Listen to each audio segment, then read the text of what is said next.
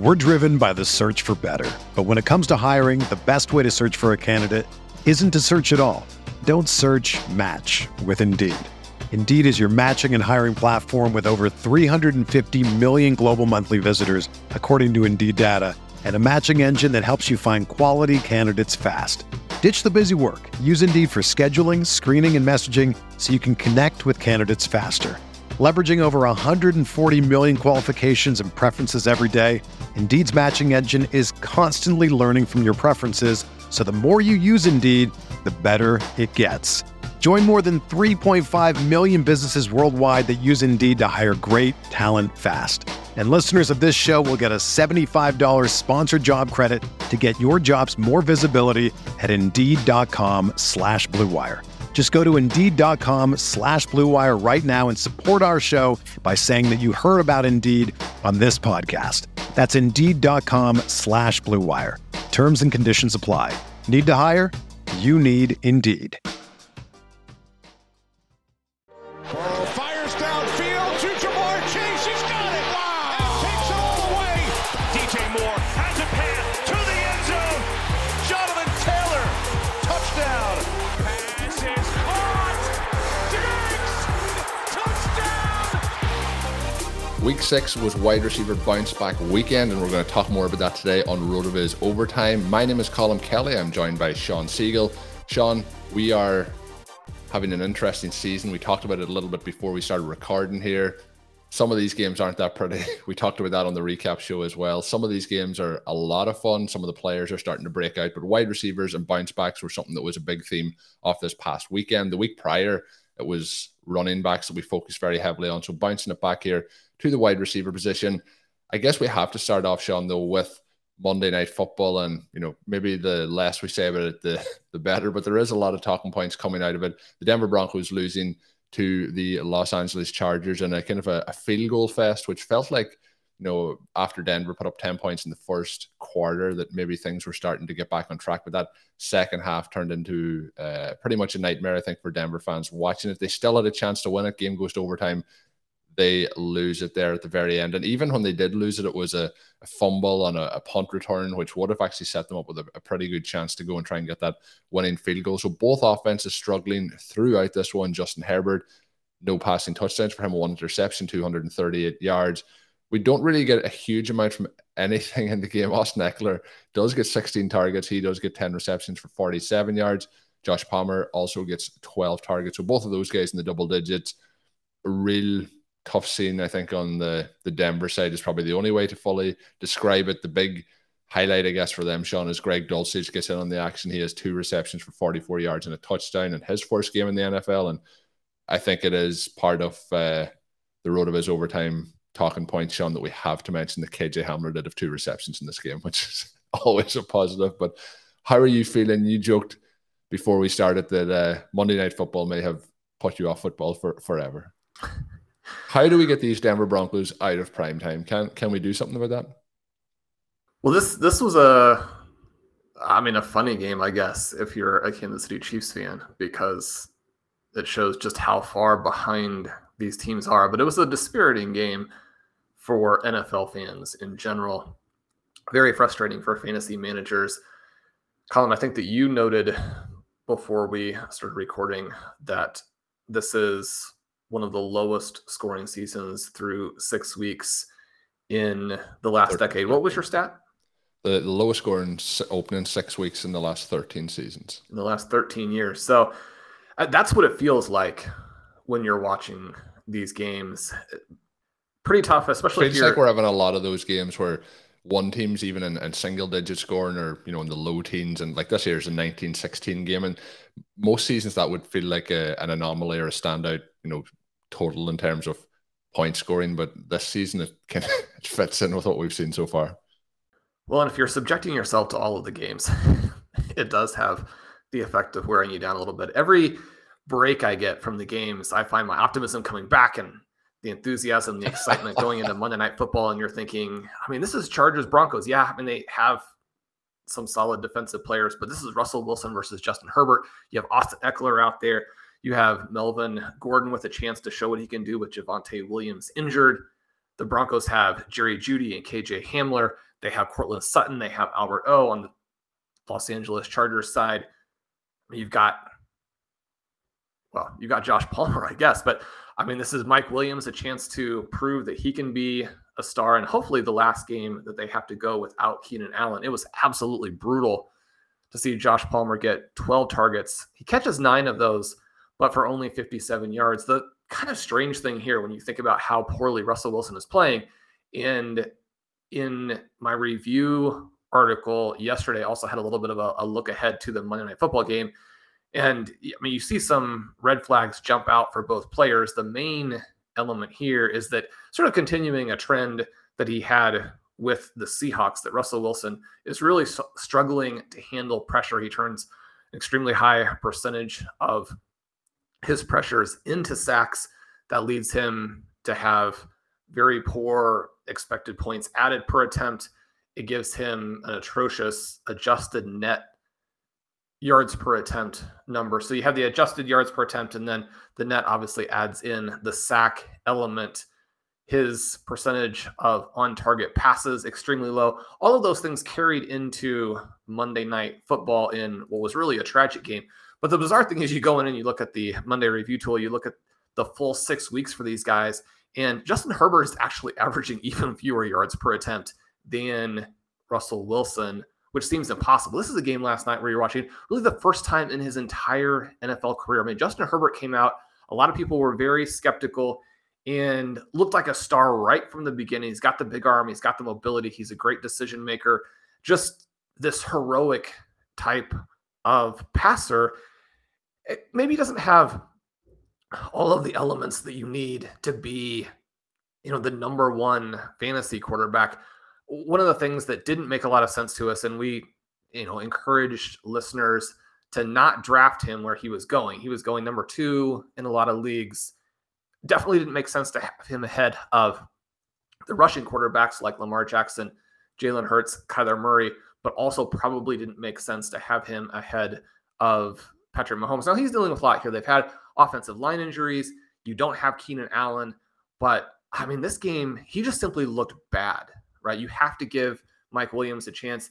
Now, Williams fails to catch a couple of the deep balls that he actually has thrown to him in this game, but both of them were fantastic efforts. I mean, you always end up seeing at least a little bit of this through your own lens. And if Mike Williams makes that incredible twirling diving catch where, I mean, he was within a fraction. When you originally see the play, you're thinking, well, I mean, that's a great catch, but he's way out of bounds. And then you see the replays and they're focusing in on his toes and I mean, that's probably less than a centimeter that he needed to actually make that catch along the sideline.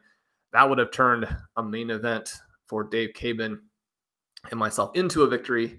It did stay a loss. Going into that game, it seemed like a clear victory, not even worried about that one. When you go into these games and you're thinking, we just need Jerry Jeudy or Mike Williams to catch a couple of passes and we're golden, and then you get toward the end and you're basically not even paying attention to that aspect of it, because the idea that either one would catch a pass just seems impossible. I mean, how are you watching a Monday Night Football game? And I mean, you've more or less just given up on the fact that these elite former first-round draft pick guys are going to even catch a pass. Now, Jerry Jeudy at least gets 7 targets. He only hauls in 3 of them. There is the camera shot. And, from a player perspective and from a team perspective, even if the coaching has been atrocious, even if your quarterback can't get the job done, I mean, you kind of still need to project good body language, not get caught on the sideline, talking to Melvin Gordon about basically how terrible the team is. But, I mean, you watch these guys play, and Troy Aikman was also skeptical about the route running. You look at this game here with Courtland Sutton only getting 3 targets, catching 2 for 14. And maybe there are some issues there, but I mean, this is just on the quarterback and the coaches, right? I mean, this is another game where KJ Hamler's open deep, just a decent pass, and he has a walk-in long touchdown. Now, in that situation, Russell Wilson does have a pass rush to deal with, but more or less stumbles as he's trying to set himself to throw that ball. That one actually completed. So it was one of the 15 that was caught as opposed to the 13 that weren't. He goes for 6.7 yards per attempt. Justin Herbert down below 5 on 57 passes, and you win the game. The running game, again, not there. Eckler and Michel carry 22 times for a per carry average combined of below 3. Joshua Kelly, I believe, gets hurt early in this game.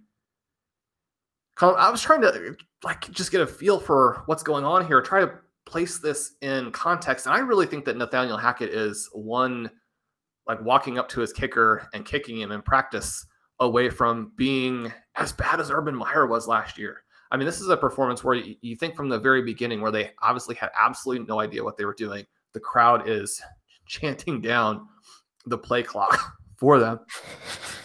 And now we're in a situation where Melvin Gordon gets benched for Latavius Murray. I mean, Latavius Murray was done multiple years ago. Latavius Murray couldn't beat out Devontae Freeman last year with the Baltimore Ravens. Albert O is a healthy inactive.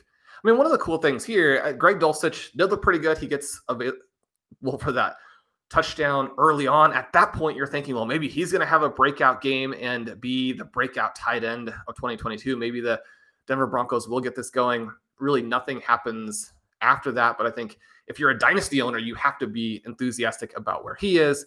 We have a lot of Dulcich as we try to get a lot of both of these guys across the various formats. Shout out to our buddy Patrick Corain, who was very, very high on Dulcich even before we started to get all of this information. During the summer, the OTAs, the training camps, all of those things just leaving not just breadcrumbs, but just driving the bread truck through saying, look, Albert O has some concerns here. The coaching staff hates him. They want this rookie to go. The fact that they refused more or less to play him even when Dulcich wasn't there. Again, this is horrific coaching. It's horrific internal evaluation, external evaluation.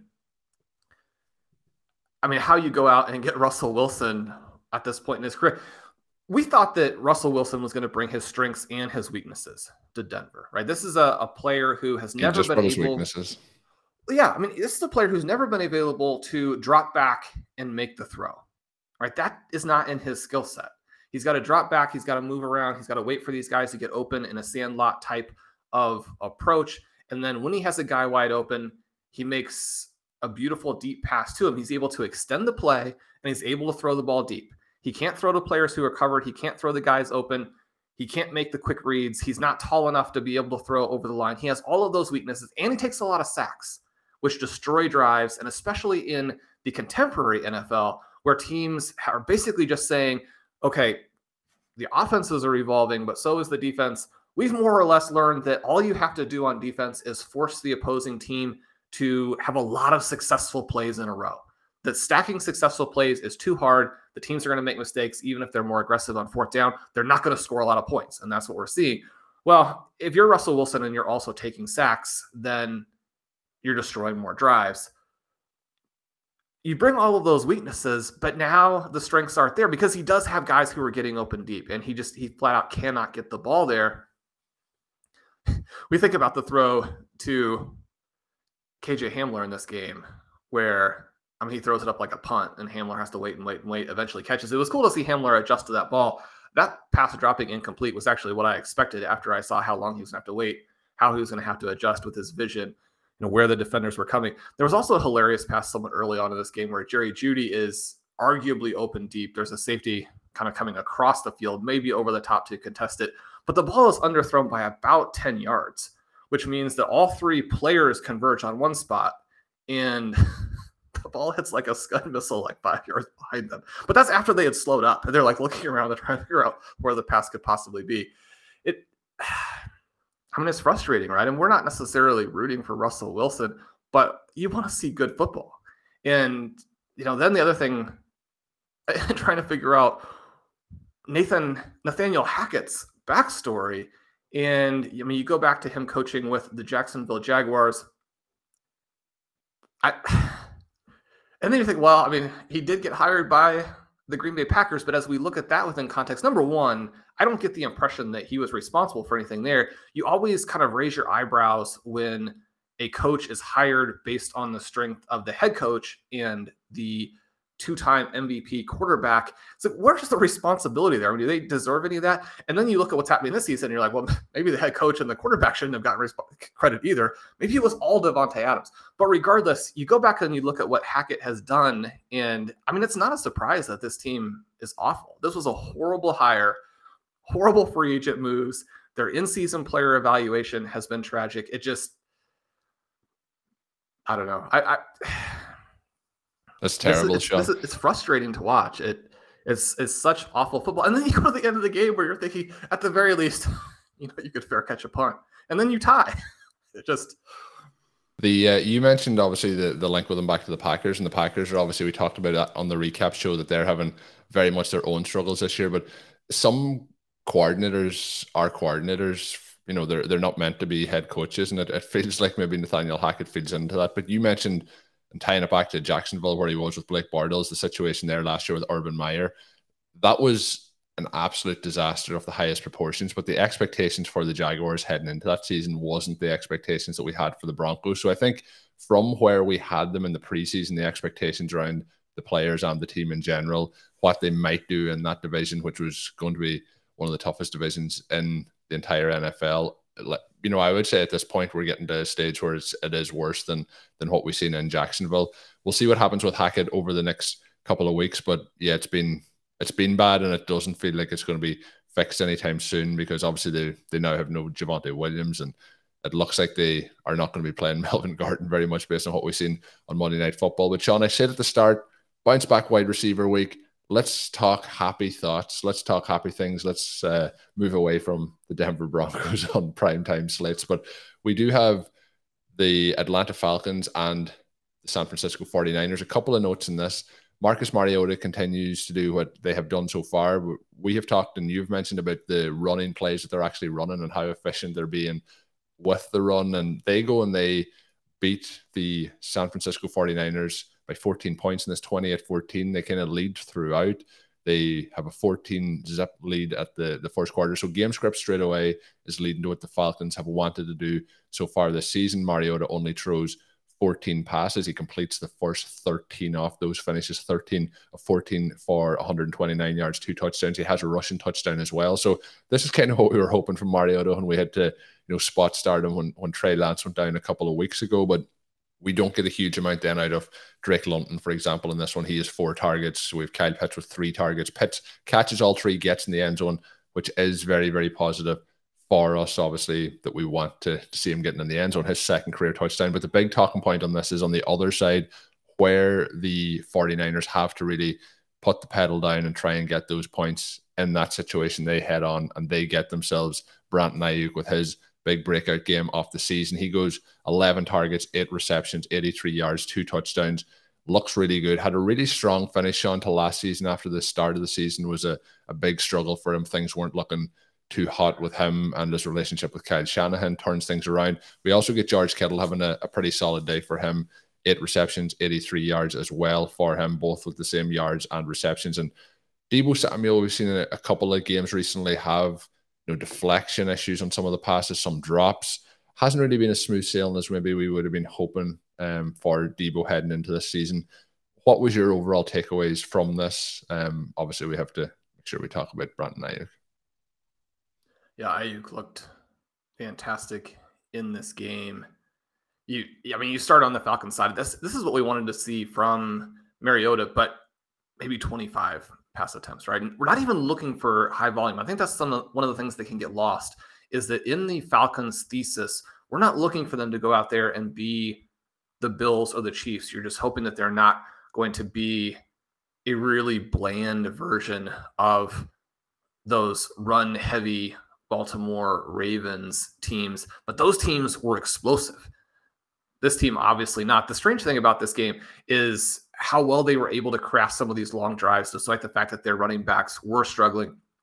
You have Caleb Huntley go 16 for 59 yards. Tyler Algier, who again I thought looked good, but definitely did not turn it into any sort of play that would stand out. 15 carries, 51 yards. He's at 3.4 yards per attempt. I mean, that's not going to get it done when your team is extremely run heavy. Marcus Mariota actually a big part of it with that 6 for 50 and 1 line as a rusher. His ability to extend drives and to make some of these key plays, that's really what carried them through. I mean, they end up rushing the ball 40 times in this game at 4.2 yards per carry. You wouldn't necessarily think that's viable, but that's one of the things that you can do when you get some turnovers from the 49ers, including a scoop and score early. As soon as you get that, and the Falcons are up 14-0, you're thinking, well, I mean, this game is going to go exactly the way it did go. But then the 49ers actually get right back in it. They score a couple of touchdowns to Brandon Ayuk. Ayuk has been in kind of this weird situation in 2022 because he comes off of the last 10 weeks in 2021, where he leads the 49ers with a 91% route share, and he was extremely efficient on those routes. 21% target per route, 11.2 yards per target. That's where you get the yards per route numbers that people like to reference all the time. So he's up there at 2.35 because of the combination of those two elements. And then he has this fantastic training camp where supposedly he's absolutely uncoverable. As soon as he breaks off the line, he's leaving defensive backs in the dust, creating the kind of separation that we tend to associate with Christian McCaffrey coming out of the backfield.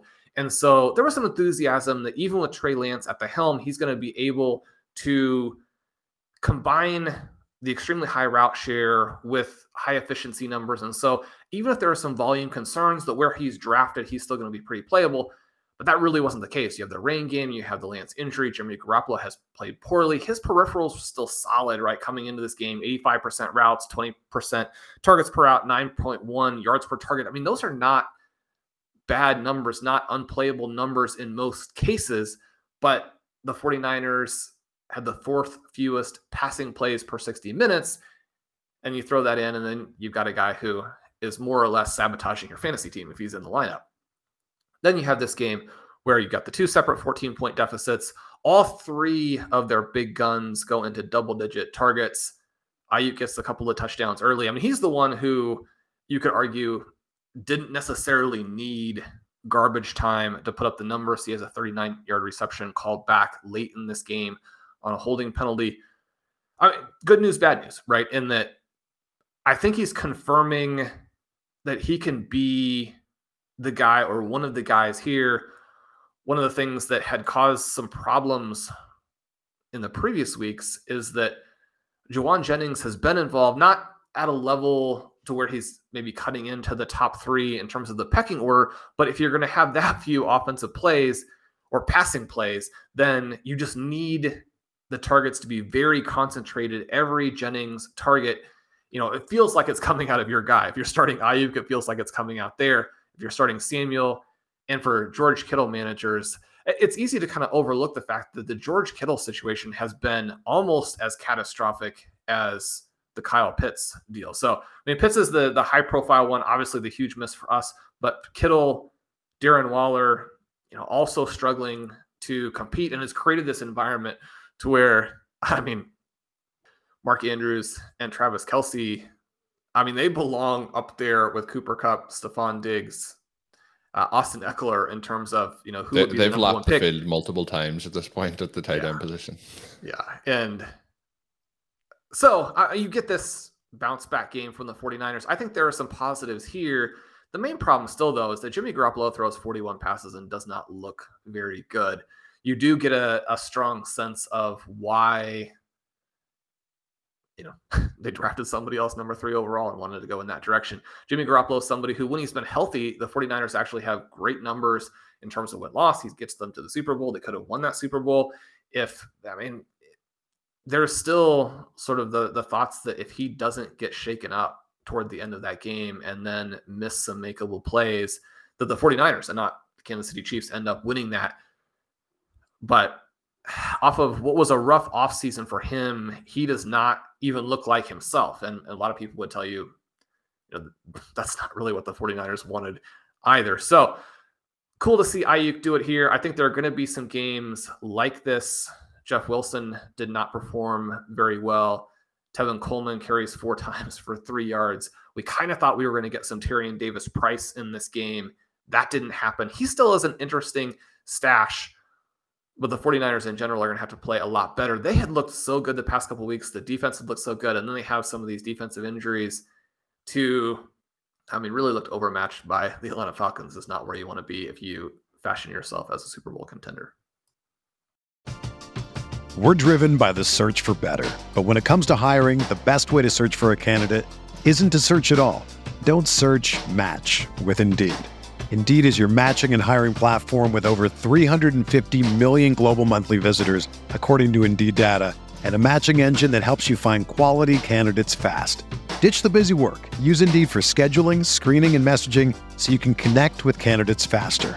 Leveraging over 140 million qualifications and preferences every day, Indeed's matching engine is constantly learning from your preferences, so the more you use Indeed, the better it gets.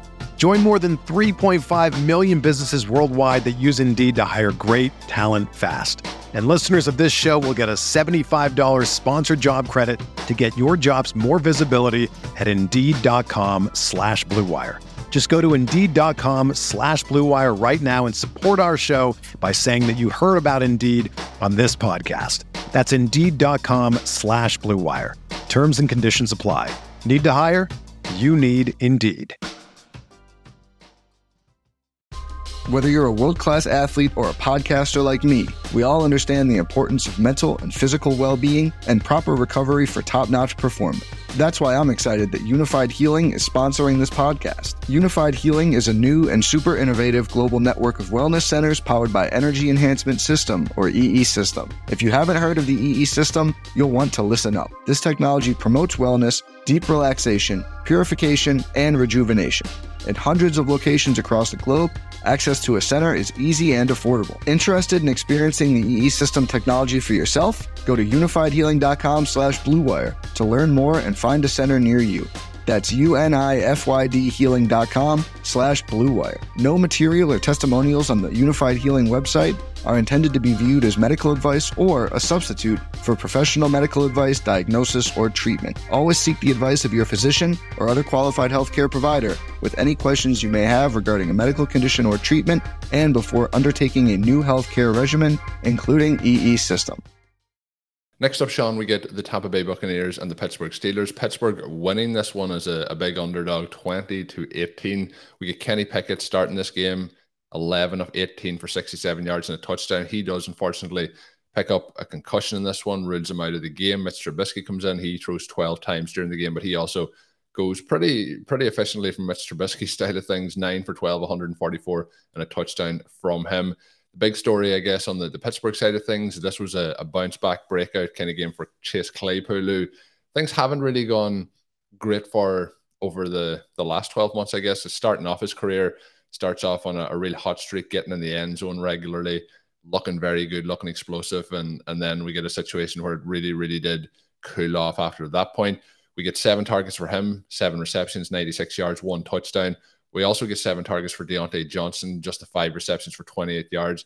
Deontay Johnson continues to pull off miraculous receptions and catches that just unfortunately the rest of the games then aren't coming together for him, where either it's the volume or the passes or the depth of pass that he is receiving that just isn't giving him those big numbers, and then he isn't getting in the end zone. But I still think we see Deontay Johnson bounce back and have a strong season, but it is very hard for wide receivers in general when we're seeing such movement in some of these teams at the quarterback position and the rotation that is happening there. Another team that has had similar rotation, I guess we'll say, and this is just from one quarterback to the other, but we've seen Miami have a lot of change in their wide receivers have actually continued to do very well when that happens. George Pickens, just the 6 targets, 3 receptions, 27 yards.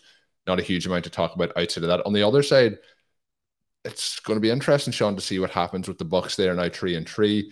There's a lot of, online discord around Tom Brady and how he was reacting with his teammates. I know Sean's favorite thing is to talk about how Aaron Rodgers sometimes talks to his teammates, but Tom Brady not looking too happy in this. He goes 25 of 40 for 243 yards and a touchdown. The running backs continue to look pretty good in this offense, getting plenty of work. But the big question, Sean, in the offseason, we talked about Mike Evans and where he was going in drafts and the perceived value for him. Then we obviously talked about Chris Godwin coming back from the injury. We didn't expect him to be in there straight away. But based on where those two guys were going, and I was concerned of drafting Godwin with the injury, but based on where they were going, it felt like if there was no injury to Chris Godwin, it wouldn't be a case that you would flip the draft slots, but that we would be taking Chris Godwin over Mike Evans and that they both would be probably going in the third, fourth round range rather than where Evans was going in the second round at one point this offseason. With how things are starting to play out, we get 12 targets here for Chris Godwin. He plays, his most snaps of the season, 6 for 95 for him. We get Mike Evans, 4 targets, 4 for 42. Does it feel like on that side of things, I know we're going to talk about Claypool first, but it probably feels a little bit like we may be where we expected to be after 6 weeks, where, the off-season perception wasn't the same. Yeah, I don't know that you would have had them flip, but you would have had them much closer together. That was our argument the entire way through. We don't know for sure that we're going to see that be the case when it's all said and done. Mike Evans has had some sort of weird, quirky travails in his early season here. We know that he's been able to catch some touchdowns when he has been out there. This is the game where it really starts to raise some of those red flags again that we talked about during the offseason. You have a situation where you could argue that it's actually been pretty favorable for Godwin and Evans that Russell Gage and Julio Jones have not been as healthy as maybe was hoped.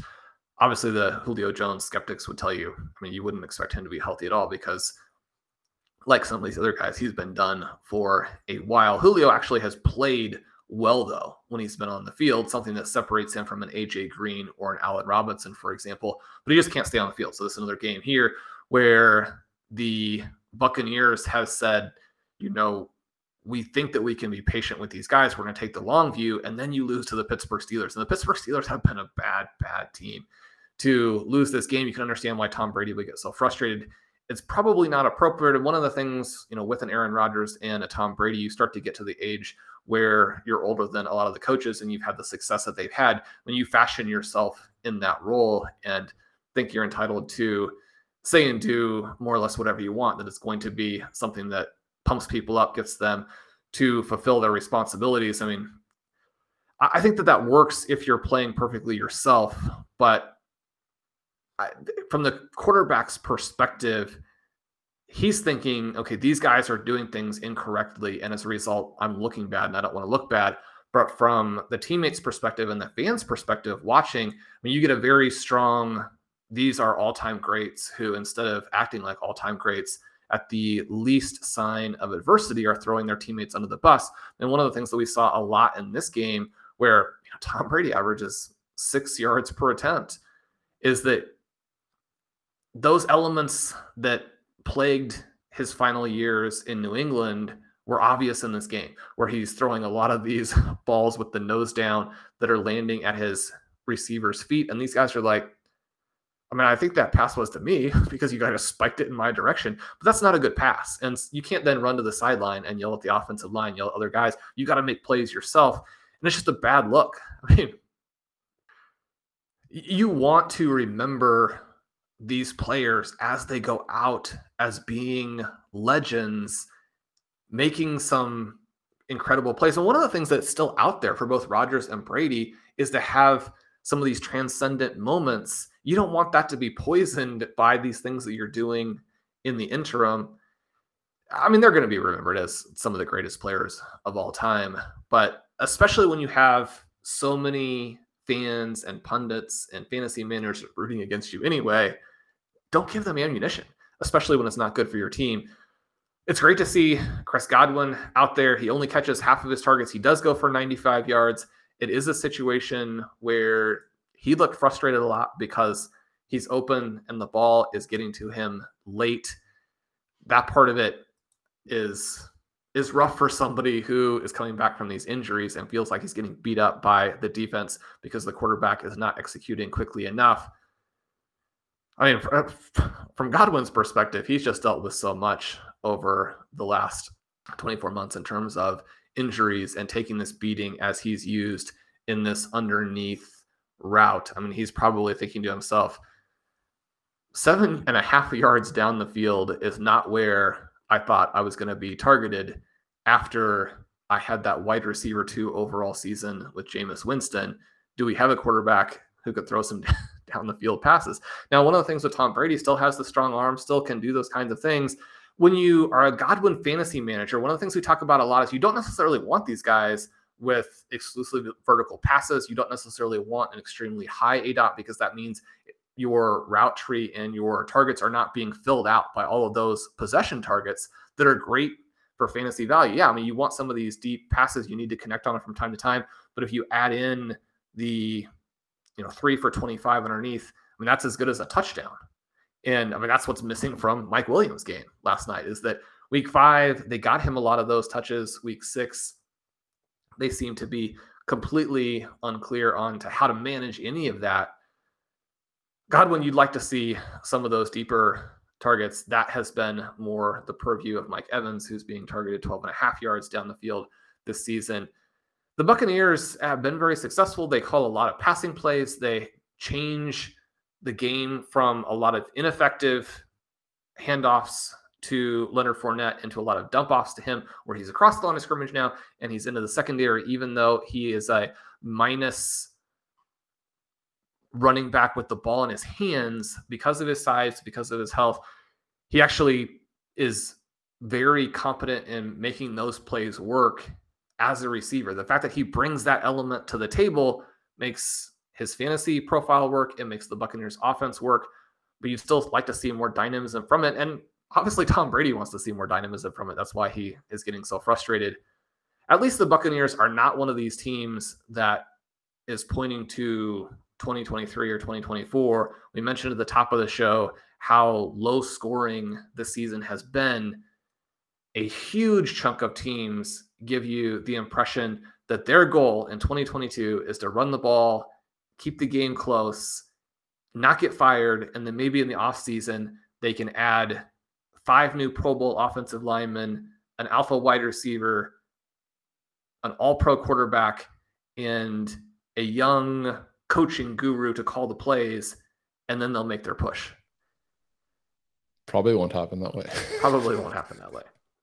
Yes, that's going to be a tough one to pull off, but it does feel like some of the teams may have that game plan in place at the moment. But Sean, we're going to finish off with a couple of other wide receivers who had pretty solid days in games that we didn't touch about. But the one that I want to just pass along the note on, and it was great to see him out there. We talked about Wendell Robinson getting out for the Giants, this past week and getting in the end zone.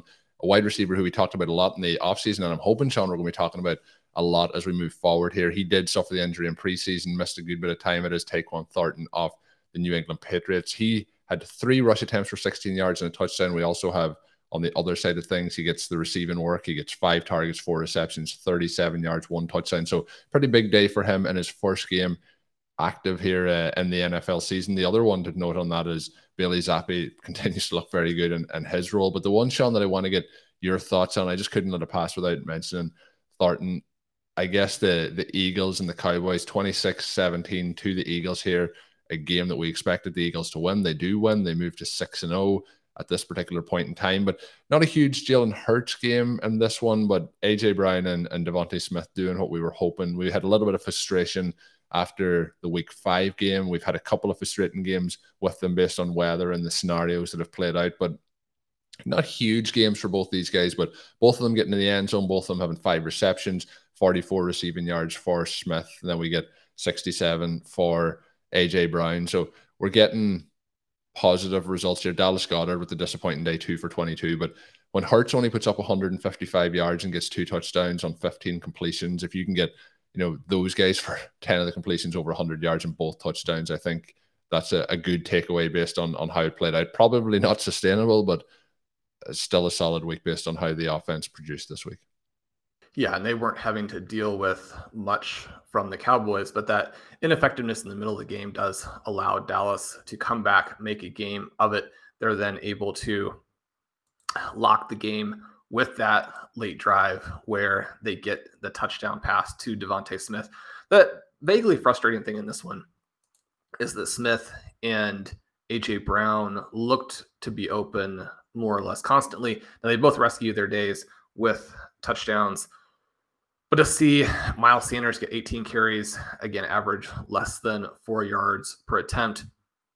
You get 11 additional carries for Kenny Gainwell, Boston Scott.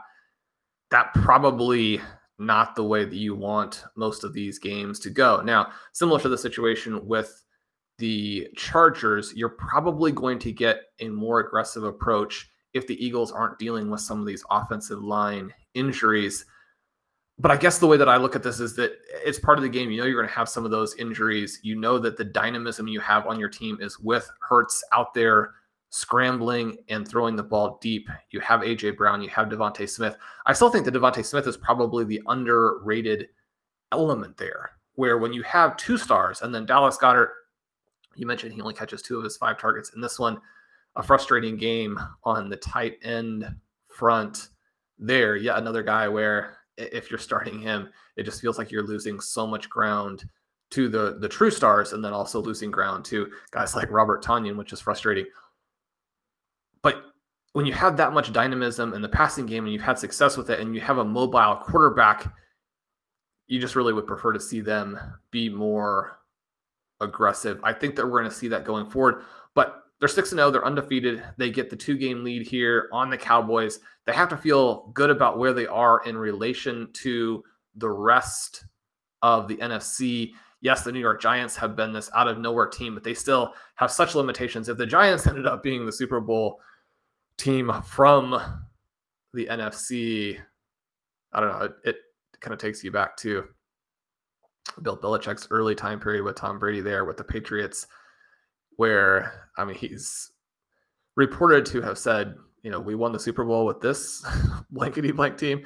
And when you're shocked that you're able to win the Super Bowl because the caliber of your own team is so low, then I mean, that's got to be where Dable is with the Giants right now. He's like, we're 5-1 with this team.